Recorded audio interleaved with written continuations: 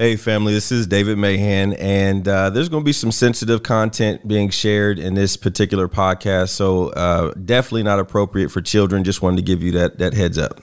There was situation after situation after situation where I was growing up, where I look back now and realize that if those Christian values had been part of my family, there wouldn't have been the hurt, that my brother and I would have grown up to be so much healthier. And all of this started because of my parents divorcing through California's new rule. I think it was 1972. My parents were one of the first that had gotten divorced under that no-fault divorce. And so, thank you, Ronald Reagan. Right. You sort of see, how you break down one of the values, and there's this domino effect, and that's how we've gotten to where we are now, where we have children as young as 8 years old who are being developmentally delayed, where we have, legislators who are considering legalizing marijuana, thinking that's going to be good in any way whatsoever, when in fact it's incredibly harmful for kids. We need to start putting our kids first. We need to start protecting them from this, what's really trying to undermine families.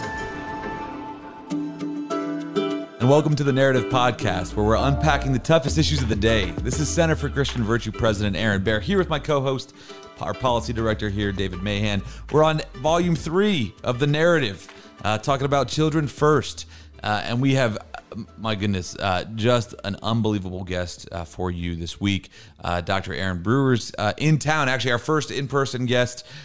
We've done all of these over Zoom, but she has an amazing personal story of when she was a child and she was pressured to gender transition after being molested, and the trauma she's gone through, and even her own personal journey of being in prostitution and porn, and now today being such a powerful advocate for kids against the gender transition movement. You're just going to want to hear this interview.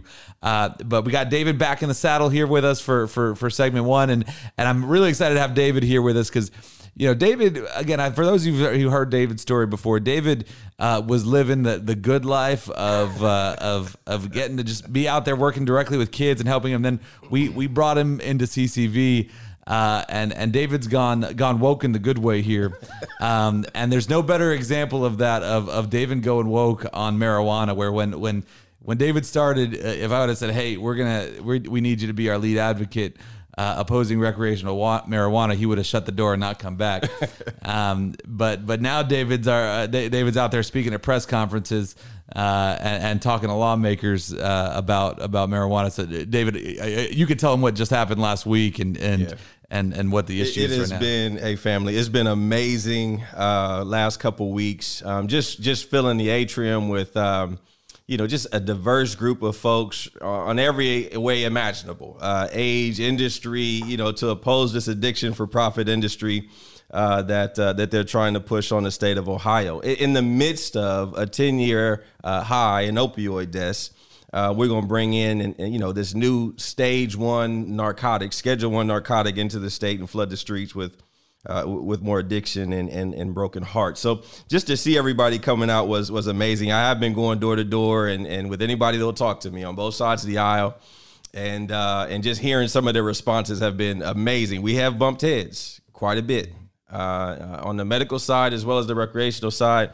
But just hearing everybody's responses as to why this thing is a good thing for the state of Ohio has been very interesting. Yeah, what you have right now in Ohio. So 18 states have already legalized marijuana for recreational use. Most states have actually done it for medical use, which is a farce. And I want to hear, David, you talk about that in just a minute. But on the recreational side, for a lot of folks, they can wrap their minds around why this is a bad idea. But most of the time, the response we get back from a lot of folks, even Christians, is it's going to happen. It's inevitable. What's the big deal? How much is pot different than alcohol? And again, they'll say the actual name of the campaign in Ohio right now, and this is the same branding they've used in other states as well, is regulate marijuana like alcohol, which again, it's such a silly proposition when you really understand how marijuana works and everything else along with it. But David, big picture, someone comes up to you and says, what's the big deal about recreational marijuana? What are you saying back to them? Well, the question is it really about medical marijuana or recreational marijuana. If you look at all the other states that are going on, it starts the same way. You've got a program called medical marijuana that is actually the gateway. I'm going to cut you off. Just do recreational. I want to come back to medical. I know you want to talk about medical, and I do want to talk about medical marijuana. Okay. But let's start with recreational and then work backwards. So what's the harm of recreational marijuana? 5 different areas. The opioid crisis that we're in right now. Very few medical associations say that marijuana is actually good medically for even pain management. Which, if you look at all the states like Florida, Colorado, Arizona, those are the number one reasons. Up to 90%, 99% of the people who are on a medical program say that they're on it because of pain management. And so, you've got the AMA, all these different groups saying that no, marijuana is probably not the best way to deal with this. As a matter of fact, when you have somebody on medical marijuana or marijuana, I'm about to cut y'all again. Get off medical marijuana for 2 minutes. Stay off medical marijuana. I'm trying to talk about recreational marijuana. I swear I'm trying. Don't talk about medical. I know you want to talk about medical marijuana. I want to talk about medical marijuana. Medical marijuana is literally the gateway to recreational marijuana. We're going to talk about that. Right. I don't want, and it's important we talk about, because to your point, right, they are linked. But for the issue that's going to be on the ballot in Ohio, the issue that is all over the place is recreational. So I just want to hear with all the states that have done recreational: Colorado, California, Arizona's done it now, New York has done it, Michigan, all these states that have done recreational. What has the harm been for legalizing marijuana for recreational use? Yep. I'm gonna read a couple of headlines for you. Marijuana worse for teen brains than alcohol, study finds. All right. AAA, in opposition of marijuana legalization, expects increase in traffic fatalities. Insurance Institute for Highway Safety, crash rates jump in wake of marijuana legalization, new study shows. The AMA, this is not a solution for the opioid crisis, right? Which Scioto County, Southern Ohio, was ground zero for the opioid epidemic. We are at a 10-year high in opioid deaths, and we got legislators right now saying that, hey, bringing in an entire industry. Erin, this is not just about, grandma's 3-4% THC dope. This is about an entire addiction for profit industry coming into the state of Ohio, right, to flood the streets with high potency narcotic, 70, 80, 90% gummies, right? They're dabbing this stuff in the vapes. How many grown men and grown women are sitting around right now just eating gummy bears, just plain old gummy bears? How many, other than Vince, our producer? I mean, I'm saying, how many are sitting around? I appreciate you stay off my back. Buying gummy bears. Tell me who these high dose marijuana gummy bears are for, if they're not for targeting kids. Yeah. I mean, it's just Stony Patch Kids, stoned Oreo cookies. Here's another headline: copycat pot edibles that look like candy are poisoning kids, doctors say. We've got so much of this. So much of this going on across the country. College of Psychiatrists warns that cannabis is gravest threat to kids' health today. And when I'm in these hearings, I'm not hearing anybody talk about what's going on in these other states. What is motivating or animating the press in these other states as it relates to recreational marijuana? Well, and here's the thing, though. The last thing I really want to drill down on, and you talked about this, and this is especially for Ohio, this is where I think the rubber meets the road on this, and why I actually feel fairly confident we're going to beat this.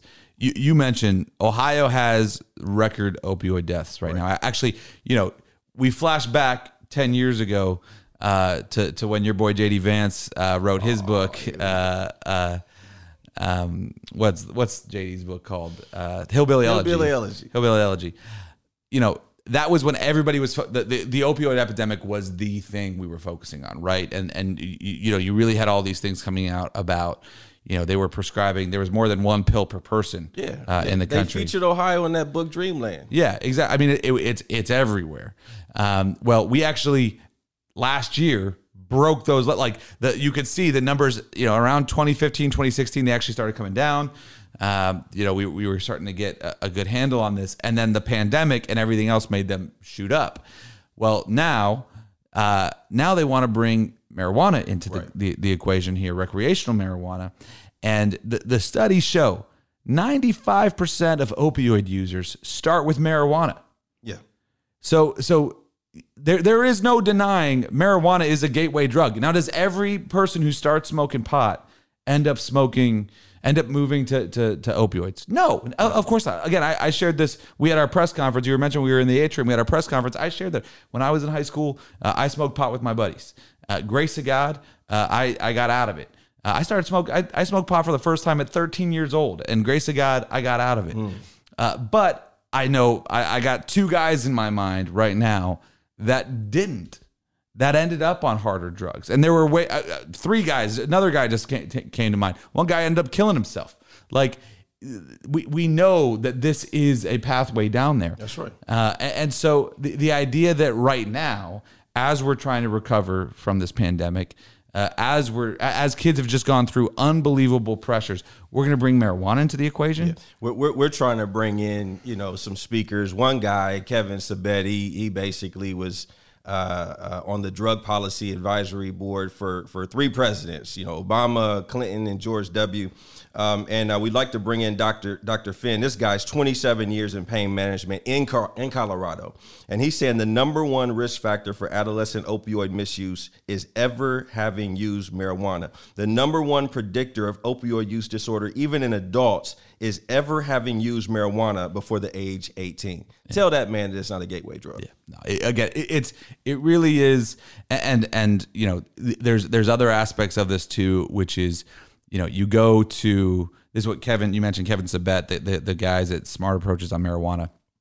You go to Denver right now, you go to San Francisco, and especially the urban communities, they have been decimated by this. And so now you have liquor store, payday lending shop, pawn shop, Green Man medical shop, and then right next door to that, a pot shop. And you can actually see, they showed us a map. You could see in Denver where all the pot shops are.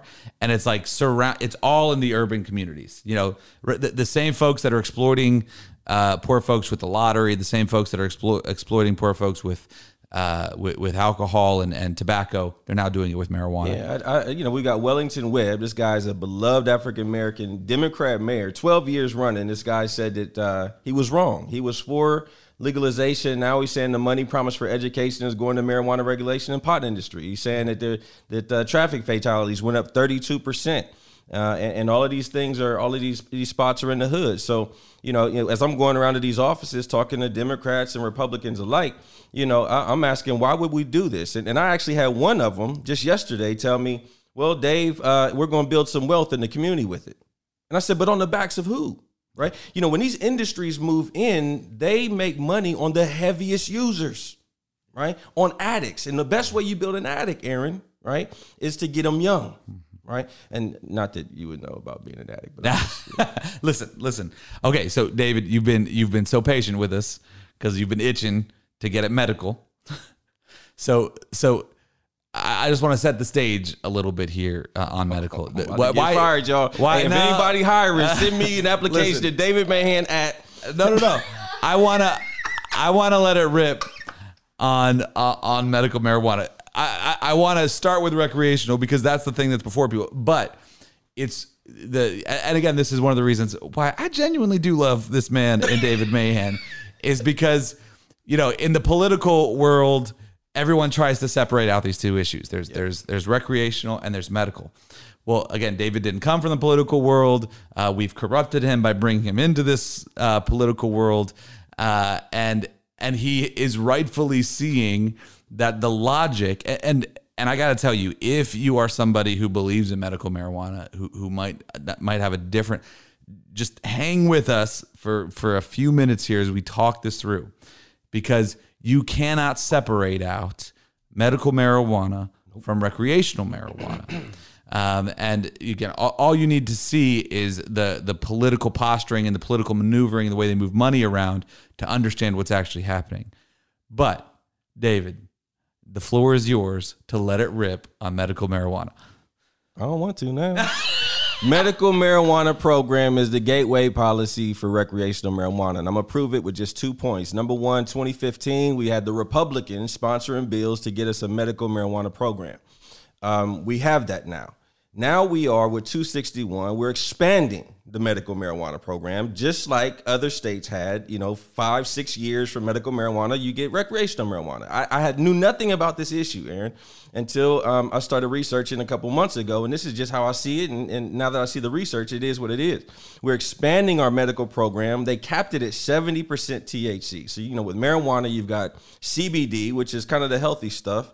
It's not the stuff that causes psychosis. And then you have THC, which is the potency stuff that makes you high. And usually when you start messing with that plant that grandma and them used to smoke, you minimize the CBD healthy stuff and you increase the THC, psychosis type stuff. And so right now there is no medical use for marijuana over 20% THC, and mostly they're using around 5, 6, 7%. So initially, why in the world we need a 70% THC product for a medical program in 2015? And now in 2022, he wants to expand from 70% to 90%. Because in order for the dispensaries to keep up with the, for the white market, white collar, market to keep up with the black market, you have to give them, the ability to make the edibles and the gummies and the brownies, which are all high THC recreational. The second point is the Capitol letter. So I just want to pause right there. So you just to highlight what you just pointed out is that a lot of the medical program right now is being used recreationally. Yes. So I mean it's even the idea that folks are getting cards for pain or something else, but really they're being prescribed so liberally. Well, it's really just ending up being used for and that's the point as well, is that what you have to do, you have to take it from the pharmacies, right, the agencies, and then now you have to create a side bootleg cannabis agency because the pharmacies aren't going to regulate something for recreational use. You can't go the FDA route, right? Because the FDA is not going to, put out there 70, 80, 90% THC products. And so also what you have to do is expand who can get a medical card, right? You don't get the Green Man shops, 10 Green Man shops in a 4-mile radius like Colorado and California, unless you have, dispensaries everywhere. So you have to increase dispensaries. You have to increase potency. But the other thing I was bringing up was that the Capitol letter just put out, I think it was February 22nd. They were looking at the $1.3 million Capitol letter is a publication that Cleveland.com puts out. One more time to cut me off. Listen, and he's going to need some marijuana. If you can set some context for our listeners here. You're just riffing and be like, what the heck is the Capitol letter? $1.3 million raised by this new recreational campaign was raised by two separate groups. One, the same group that was pushing the medical program in 2015, and two, the brand new medical marijuana industry, the dispensaries, the growers. That's where all of the 1.3. Now, how benevolent it must be for one industry to just donate $1.3 million to build another industry. Right. And so the thing that disgusts me to no end is that you've got these Republicans over there who are in their district talking about the pro-life bills and all these bills. But then behind closed doors at the state house, they're going to give their ceremonial no vote for recreational. But they were the kingpins that built the whole program in the first place. And on that note, I turn in my resignation. So I want to drive a few points home here that David has made. First and foremost, the political playbook that the marijuana industry has run has been in the open for everyone to see for 20 years now, really. Since the beginning of the medical marijuana conversation in the country. And what it is they come in with medical. They come in with heart-wrenching stories of people who have been helped. And hear this out. People have been helped by smoking marijuana. Those same people would be helped by ingesting other medications, also readily available through the FDA. But that doesn't negate that, yes, indeed, some people have been helped by smoking marijuana. So they come in under this guise of, we're just here to help people. It's so important that people are able to access this drug. And so they bring in the medical marijuana, and then they get these shops open all over the place. And I'll talk after this about why they have to open their shops, because even that shows their hand that what they're doing is crooked. Yeah. What's wrong with the pharmacy, CVS, right, Walgreens? Exactly. So, so they come in and they set up these shops, and then so they have the industry paying for them from out of state, coming in paying to set up these shops. Then they start not just producing. It's not as much about producing the marijuana in house. It's about producing money in the state. So they start making up their money. And they go hire lobbyists and more lobbyists and more lobbyists till you get to the point where you have in Colorado right now, where even though you have politicians in Colorado acknowledging that this thing is a disaster, from every industry, politically, they can't get it undone because they have hired all the lobbying shops out there and conflicted them out, and they have such a force to stop this from being repealed. So they build up this literally political capital, not just in terms of relationally, but money wise. They build up this capital around medical marijuana. They expand, and then they get to then they have the political force and the political dollars. David was just talking about the $1.3 million the medical industry has donated to the recreational effort here to push for full recreational. We know.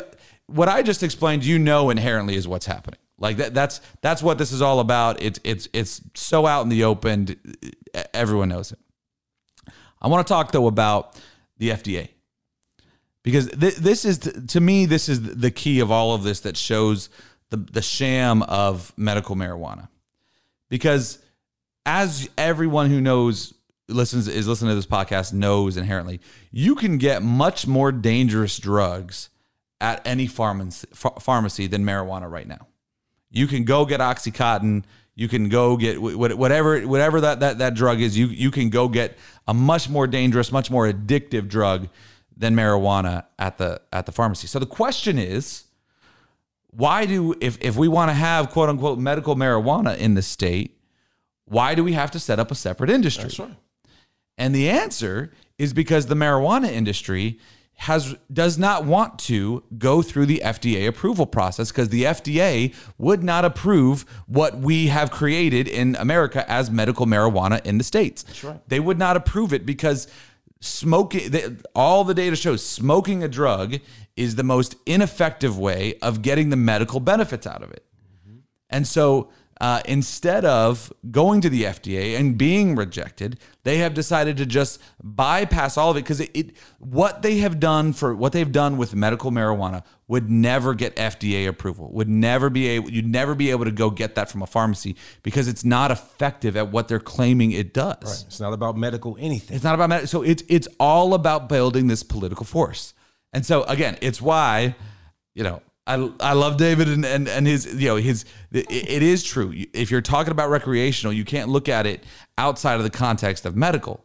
But the other side of this is the jump from medical to recreational in terms of devastation and harm, especially for kids, is massive. I mean, you really do.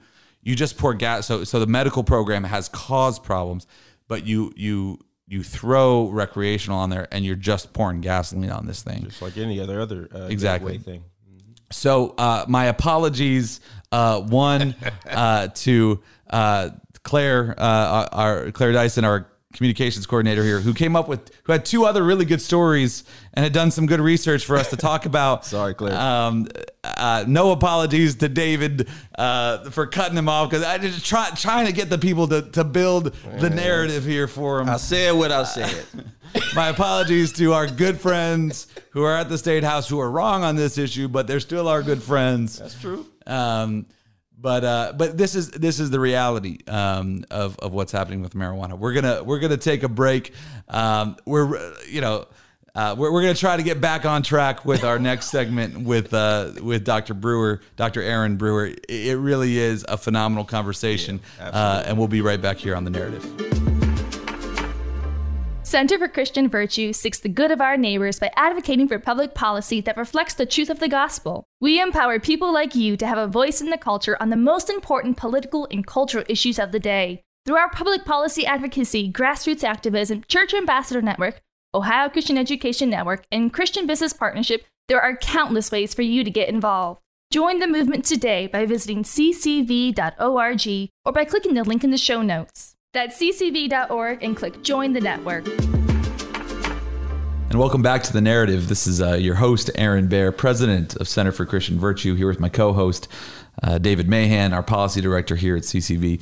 This is a monumental day for The Narrative because in 2.5 seasons now, this is the first time we've actually had a guest in person with us, as opposed to using Zoom. So we're seeing people in the flesh once again, and excited to have our guest with us here today for a very very important conversation. Again, for this volume of The Narrative, we're looking at all the different ways that our culture, our society, is making children make sacrifices for adults. That's why we're calling this season "Children First." And examining across all of our world right now this way. And there's really one of the biggest ways this is happening, you're seeing with the gender movement and transgender ideology. And that's why we are so blessed to have Dr. Erin Brewer here with us. Dr. Brewer herself, Erin has had, as a young child, was molested and dealt with transgender ideology as she experienced that and had good counseling to help her through that, but then had an incredible journey through that, leading her to here today. She has her bachelor's degree from Hampshire College and her doctorate in instructional technology and learning science from Utah State University. She lives in Utah, but has come and braved the actually not too cold of Columbus, Ohio right now. She's flew in to testify in support of the SAFE Act that's going to be getting hearings here in Ohio. And we're just so grateful, Erin, for you being here with us today. Could you just share a little bit about, we just want to hear your story. What sort of brought you into these issues? Well, first of all, I want to thank you for pushing so hard for the SAFE Act. It's such an incredible piece of legislation that's going to save so many children. So thank you. And my experience is not uncommon. And I didn't realize it at the time and didn't realize it until I started speaking out about this. But it's not uncommon for children to develop transgender identities as a result of trauma, whether that be sexual assault or something really horrific that happens to them. Because a transgender identity is basically a dissociative disorder. You're trying to kill who you are and become somebody else because you have this mistaken belief that who you are isn't okay anymore. So after I was assaulted, I first of all didn't think there was a way to be safe as a girl. I thought if I continued to be a girl, something like that might happen again. So I went to first grade and told my teachers I was a boy.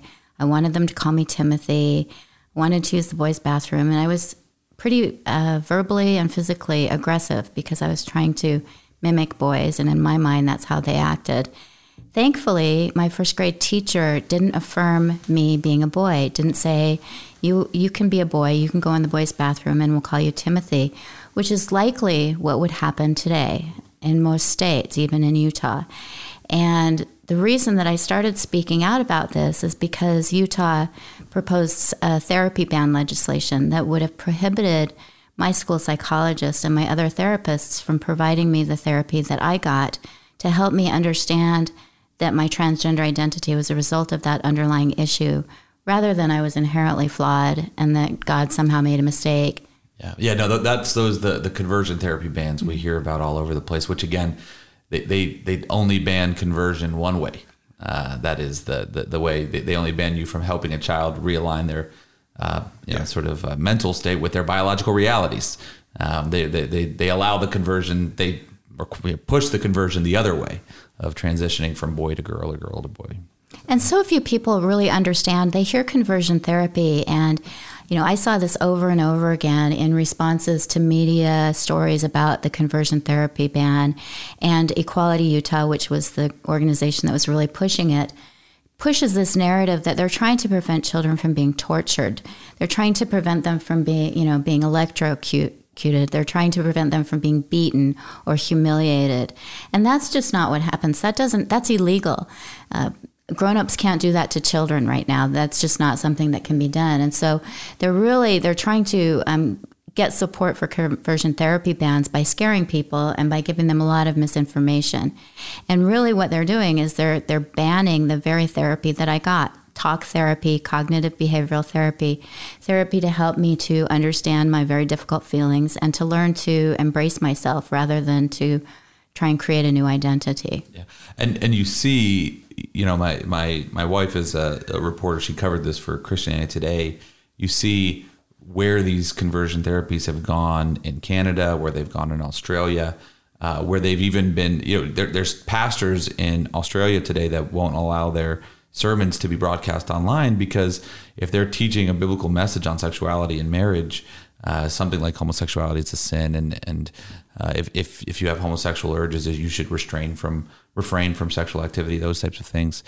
That would be considered under their conversion therapy bans. That would be considered illegal. That would be considered attempting to change someone's gender identity, and that's again where we've just seen.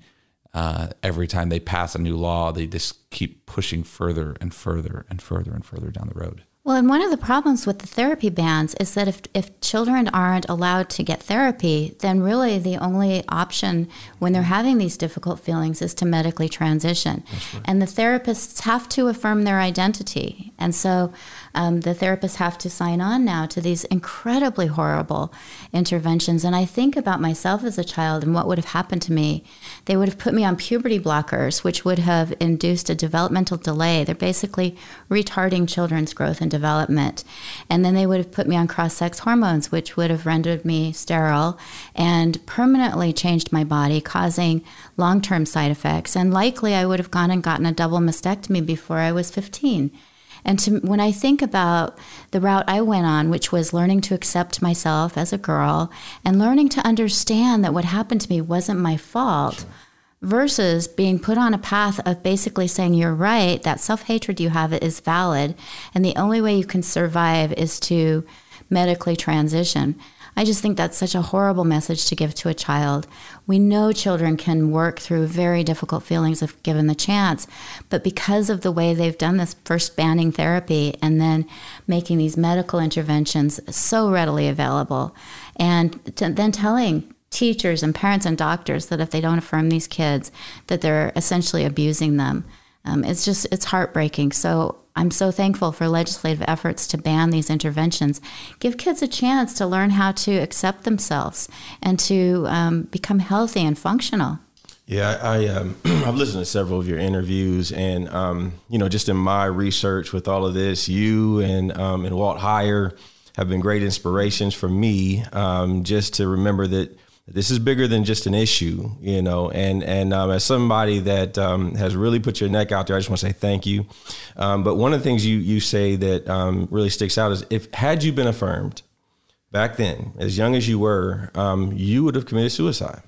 And really, that's what we're hearing the opposite of, that if we don't affirm, then children will commit suicide. It brings me to mind of the Karolinska research that said that the suicide, actual suicides went up 19 times.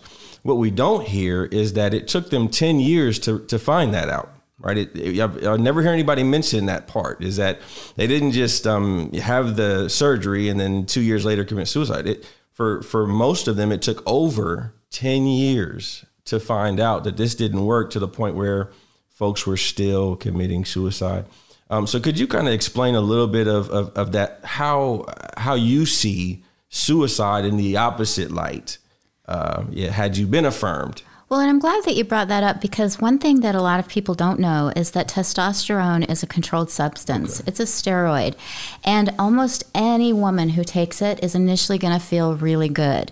They're going to get stronger. They're going to develop more self-confidence.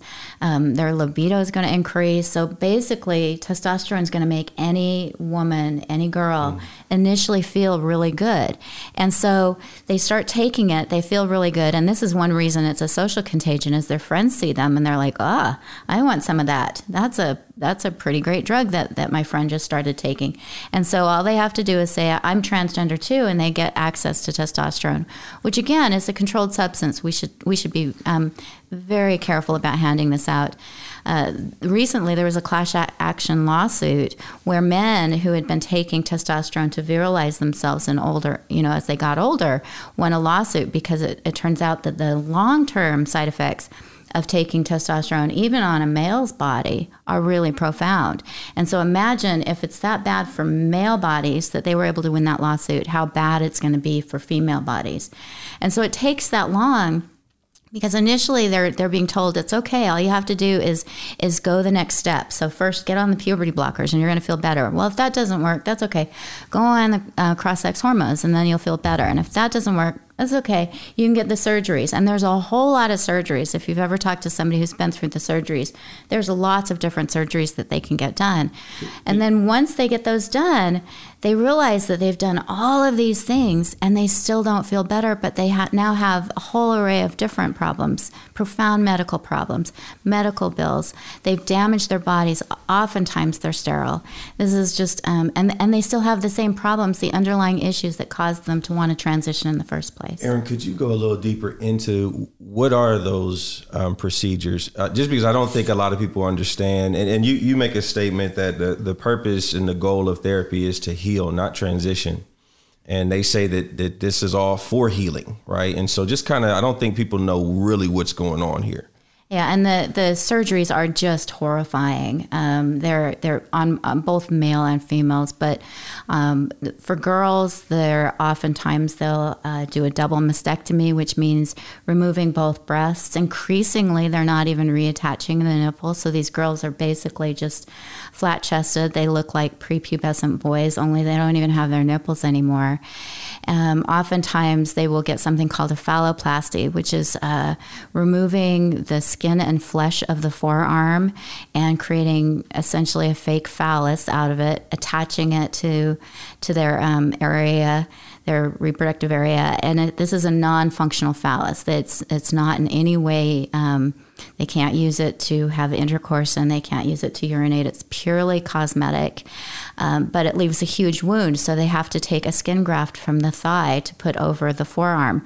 So a girl is left with this horrifying scarring. Oftentimes it can damage the nerves in their hand, so they lose full function of their hand. And it also causes lots of urinary tract problems because they're doing surgery in an area that's not meant to have those kinds of surgeries. And oftentimes they end up with horrible urinary tract infections. Just all of this for basically cosmetic changes, basically being told that you will be happier if you're somebody else, rather than, again, helping them to resolve the underlying issues that they had. And to me, that's abuse. To me, when I hear someone talk about wanting to ban therapy, I'm like, how on earth can you want to ban talk therapy, cognitive behavioral therapy, that will help a child to become happier and healthier and more functional, versus put them on this path, which causes profound physical damage and lifetime consequences and sterility. My goodness, Lord help us. I just, we deal with these things every day at CCB, and you just get angry after a while hearing of what they're doing to kids. I got to jump in here. So I was talking to Walt the other morning, and he probably works with more detransitioners than anybody else on the planet. Every day, waking up at 6 and 5 in the morning, just until, he said, sometimes at 9:30 at night. And one of the things he was sharing that I rarely think, I just, up until that point, I never thought of, was the issue of once you choose to detransition. So all of these folks who are so loving and so concerned about healthcare and kids committing suicide, once those same children go through, or adults go through the procedures, cutting this off, sewing that on, they can't find any healthcare to reverse that, even to the degree that it's possible. I'm so glad you brought that up, David, because I had a discussion with one of the gender doctors from the University of Utah right after one of the hearings, because she was talking about how these kids need it. It's life-saving. They get so much distress. Right. And I cornered her in the hallway, and I said, I just need to ask you why it is that you're pushing these interventions so much, but when a child detransitions, realizes it's a mistake, there is no support for that child. She made a joke about how there are a lot of women who need laser hair removal, and she's Greek, and she has a lot of unwanted hair, so it's no big deal. But what she's doing is she's saying that this certain kind of distress is more important than the other, even though it's the exact same distress. It's a distress about how you look. And rather than getting that help, they're telling them to go get these interventions. But then when a child realizes it's a mistake, there's no support. Insurance won't pay for them to detransition. I talked to a detransitioner, and her voice really bothered her because it was so deep. She had been on testosterone, and it just was something that bothered her. So she finally went to a doctor to see if there was something that they could do. And the doctor was pretty rude to her and basically said, sorry, you just have to live with it. So the fact that they are sort of privileging one kind of distress over another, to me, it's clear that this is an agenda. Yeah. A couple, and I still want to hear more about your personal story here, but I want to stay down this thread here a little bit. So, the thing that gets me, one, people don't have a concept for how pervasive this is, right? So, I'll just speak for Ohio. Every major medical system here is doing this, right? So Nationwide Children's, Cincinnati Children's, Cleveland Clinic. I mean, it's everywhere. And so if someone thinks, oh, well, this isn't happening at my local hospital, you fooled yourself. No matter where you are really in the country, it's happening in Texas, it's happening in California, it's everywhere. But from your perspective, having interacted with these folks, how much of this do you see as greed from the medical systems? Because it's big money. And I always say, transition surgeries, it's like big tobacco, or like where if I can get you smoking at 10, I got you for life. It's the Netflix of medical procedures, where every month you got to come back in for more injections. So how much of this is being run by the greed of these healthcare systems, and how much of this is being run by the ideologues buried in the system? Well, I think it's a very powerful partnership. And I think that the pharmaceutical companies have found a very vulnerable population that they can push their meds on. And the interesting thing about the puberty blockers is that if an adult gets prescribed puberty blockers, there's certain kinds of cancers that are sensitive to hormones, and they will prescribe the very same medication to adults to stop the endocrine system from producing hormones that are aggravating cancer. And it's much cheaper. And so the fact that the very same drug, when prescribed for a child with gender dysphoria, is thousands of dollars a month, versus if it's prescribed for an adult who has a hormone-sensitive cancer. So that right there is an indication to me that this is sort of a pairing of ideology as well as greed. But as you said, once these kids are on this path, they're medicalized for life. I have a good friend named Billy Burley who works with Walt, and he went through the whole transition. Had numerous surgeries, realized it was a mistake, and every morning he has to get up and give himself a shot of testosterone in order to stay healthy. So they have a lifelong customer. But I also think that this ideology goes much further than that, because it's being embraced in a way that really doesn't make a lot of sense. When I see the UN pushing this, when I see the UN connecting foreign aid to countries accepting this ideology, to me it feels a lot more insidious than just a bunch of people wanting to make money. They're actively trying to undermine children, undermine families, break children away from their parents, and also take away our religious liberties, because a big motivation behind this is the idea that if a woman says she's a man, you better accept her as a man, which means if there are churches that have priests that turn away a woman because she's biologically a woman, they're going to get sued. So it's a way of really undermining religious freedoms, undermining parents. To me, it really seems like a cult that's taken over, and it's more of a state-based religion now. Yeah, well, I want to start there then, because we've kind of come back to faith, and the fact that you are a woman of faith today, that you're a sister in Christ, with your background is amazing. So we kind of left things off in your personal story of after having been molested between your kindergarten and first grade year. You were desiring transition. Thankfully, you had counselors and teachers that didn't go along with it. But there was more to your story that brought you here from there. Can you sort of share that story some more with us? Well, and I'll do a little plug for your medical marijuana bill, because this is hard for me to talk about, so I might choke up a little bit. But the reason that I didn't get the help I needed immediately after the assault is because my parents were druggies. And when I came home, they wouldn't call the police. So this puts parents who are smoking marijuana, who are using it in their homes, puts kids at risk, and legalizing it isn't the solution, because parents who are drugged out don't make good decisions for their parents, or their kids. They can't parent them. So I needed my teachers and my school therapists to get me the help I needed, because my parents were drugged out on marijuana. And that's all part of this ideology, is you get the parents so that they're not taking care of the kids, so that the kids have to be taken care of at the schools, and then the schools get to dictate the morality. And it's so, I sort of have this sense of understanding that I never used to. As you mentioned, I grew up in an incredibly liberal home, probably sort of the epitome of what this ideology wants all families to be now. And it's not healthy for kids. It's incredibly dangerous and damaging.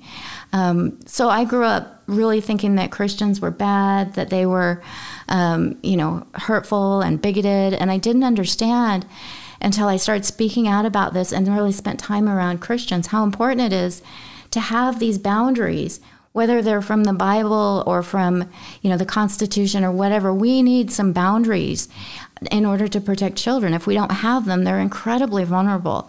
And there was situation after situation after situation where I was growing up, where I look back now and realize that if those Christian values had been part of my family, there wouldn't have been the hurt.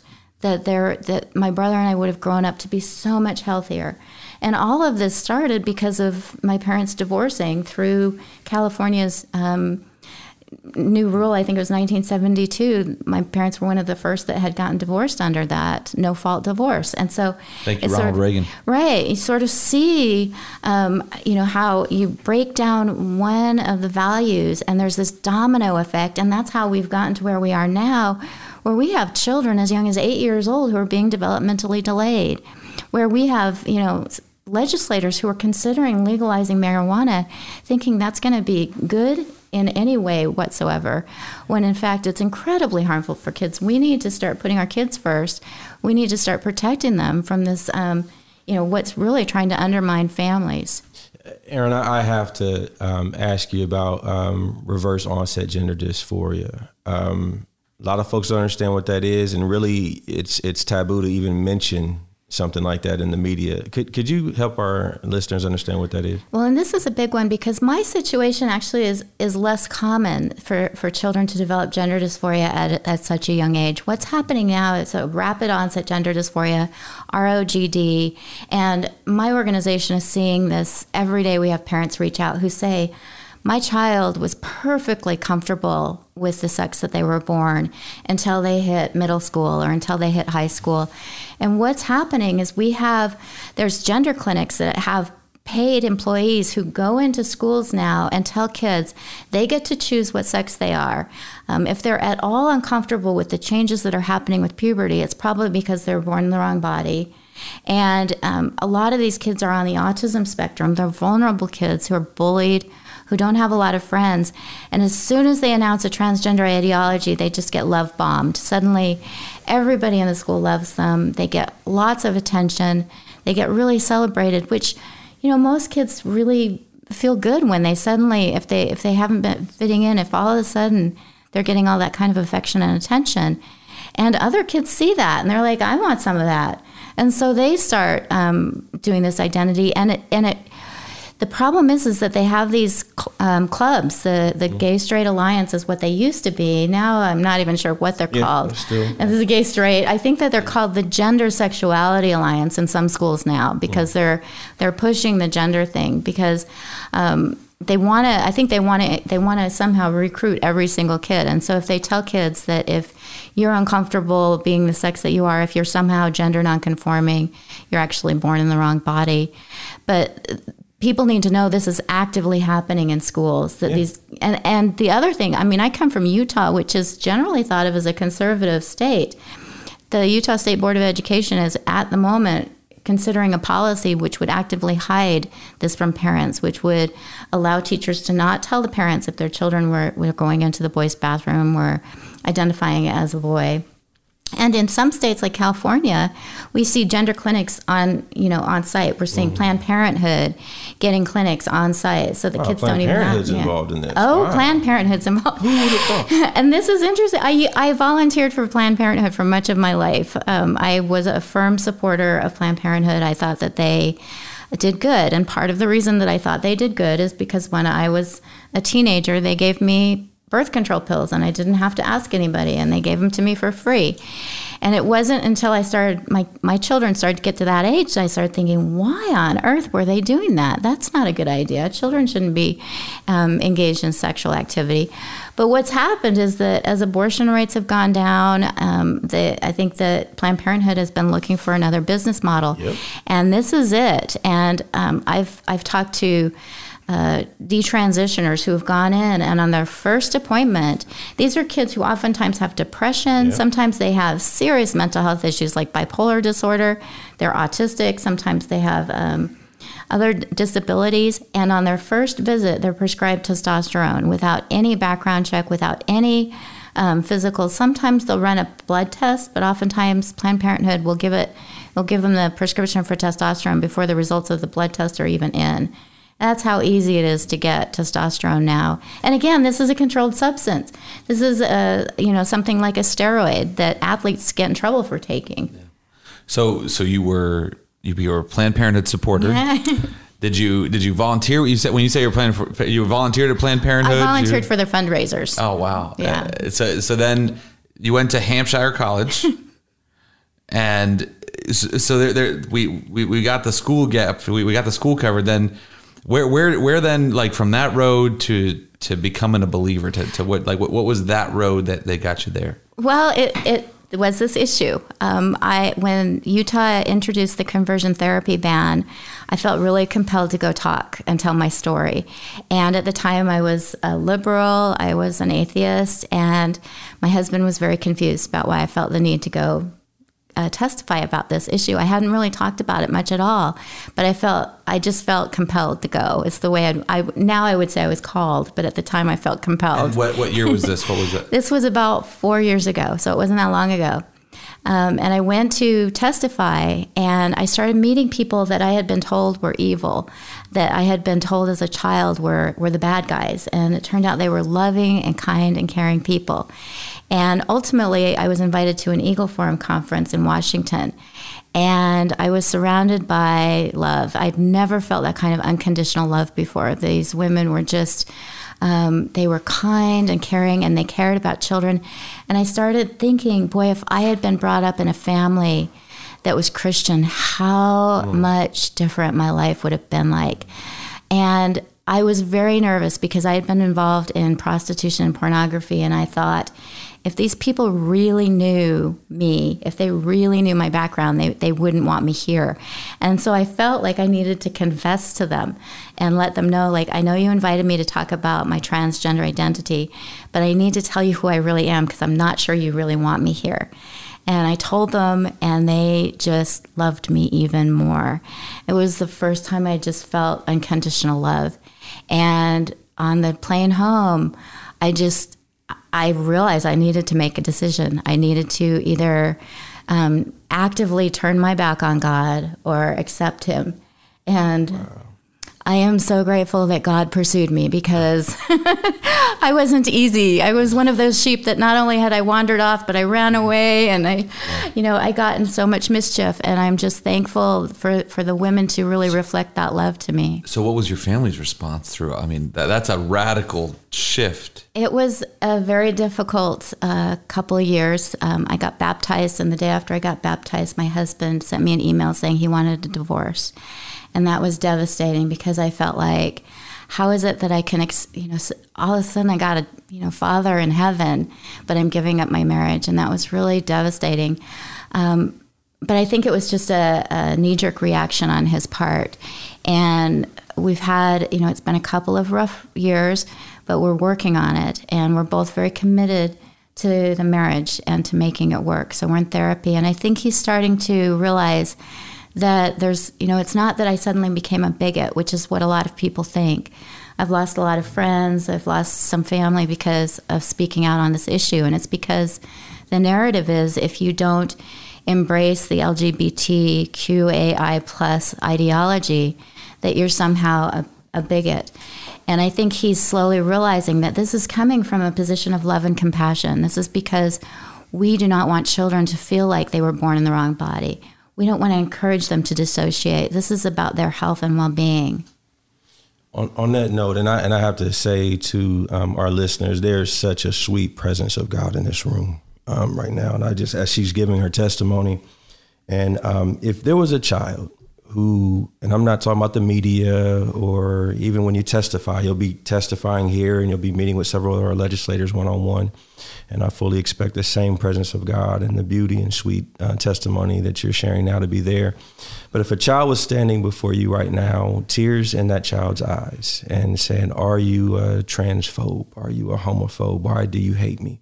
What would be your response? I would say, I love you.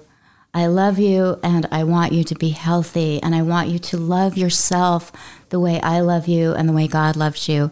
And that is something that for me was so powerful when I became a Christian, was the opportunity to be able to see myself through God's eyes just a little bit, and to realize that he forgave my sin and that he was there for me. And I had a dad even when I didn't feel like I had anybody else.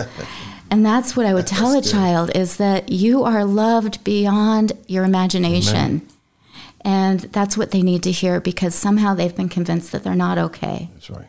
Yeah, no, that's right. That's right. So as you, can you share more now about what you're doing now? What you're, we flew you out to share your testimony here at the Ohio State House. You said you testified at Utah. You travel in some pretty great circles with some good friends of ours.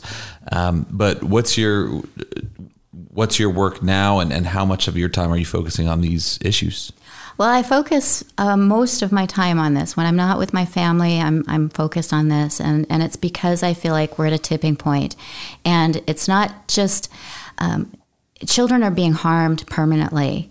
I think about my children, and when I was in high school, I went and asked a doctor if he would sterilize me because I was absolutely sure I did not want children. And he said, no, we won't do that. And I am so thankful, because my children are my joy. And when I was in high school and way before that, I never envisioned having children. And when I think about these children being sterilized, that's what motivates me every day. That's what gets me up out of bed and fighting this, because every child deserves to make that choice when they're an adult, whether or not they want to have a family, and we're taking that away from them. So I Advocates Protecting Children is an organization that I co-founded with Maria Keffler and another parent who is incognito right now because her child is still believing in the transgender ideology. And I try to do my best to share my story. One of the things we were talking about before we started the podcast was the Always Erin book. And the reason that I wrote that, first of all, I felt called to do it. And I called Maria, who's the co-founder of Advocates Protecting Children, and I told her I thought I was supposed to write a children's book.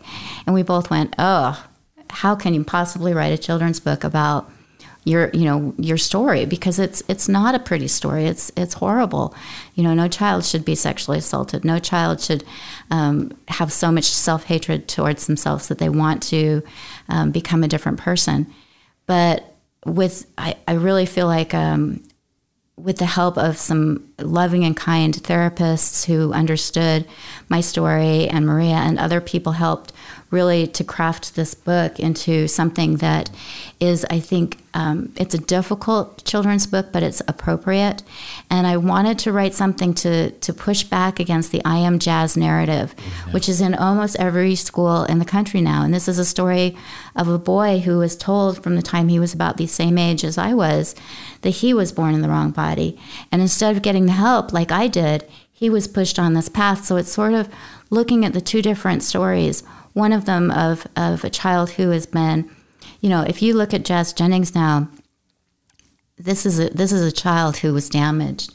His story is heartbreaking. He was exploited. I believe he was terribly abused by his parents, by doctors, and by society. You compare that to what happened to me, and I don't know that I can say that that I'm a role model by any means, but I didn't go down a path of permanently damaging my body. I worked through the difficulties, and I got to the point where I realized that sexual assault wasn't my fault. I don't know if I ever would have gotten to that point if I'd been told that I was indeed transgender. So I feel, I mean, it's hard being in this fight because it's not popular. There's a lot of pushback, a lot of people calling me hateful. I've gotten some threats, physical violence. I've gotten threats of people who say they want to get me kicked out of my housing and my job removed. And most of us who are in this fight have gotten similar threats. But I just think about, that little Erin, and if she had been pushed down this path rather than having really good people step in and help me, that's what gets me up every morning. That's what gets me speaking out every day. Yeah, no, absolutely. Well, Erin, thank you so much for being here. Thank you for sharing your story. Always Erin, E-R-I-N, not like me. Definitely not. Not A-N. But if people want to buy the book, where do they go?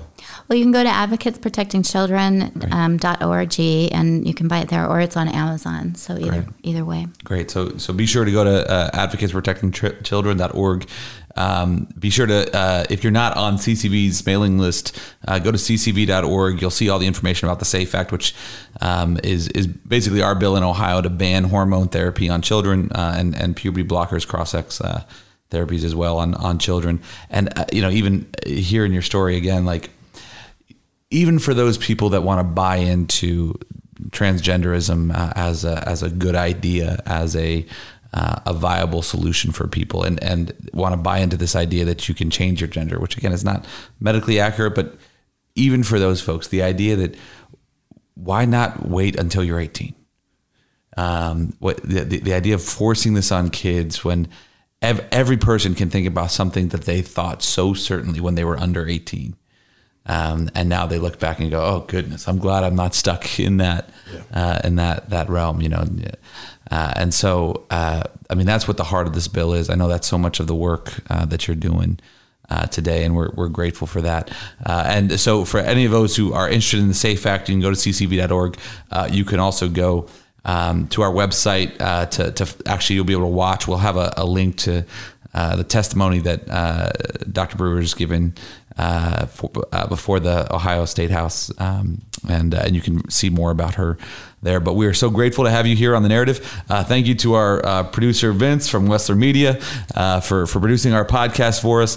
We're going to continue this discussion about children first, about all the ways that our culture today is forcing kids to make sacrifices for adults. We've got some amazing guests coming up. Thank you, Claire Dyson, our communications coordinator, for helping book our guests. And we'll be back next time.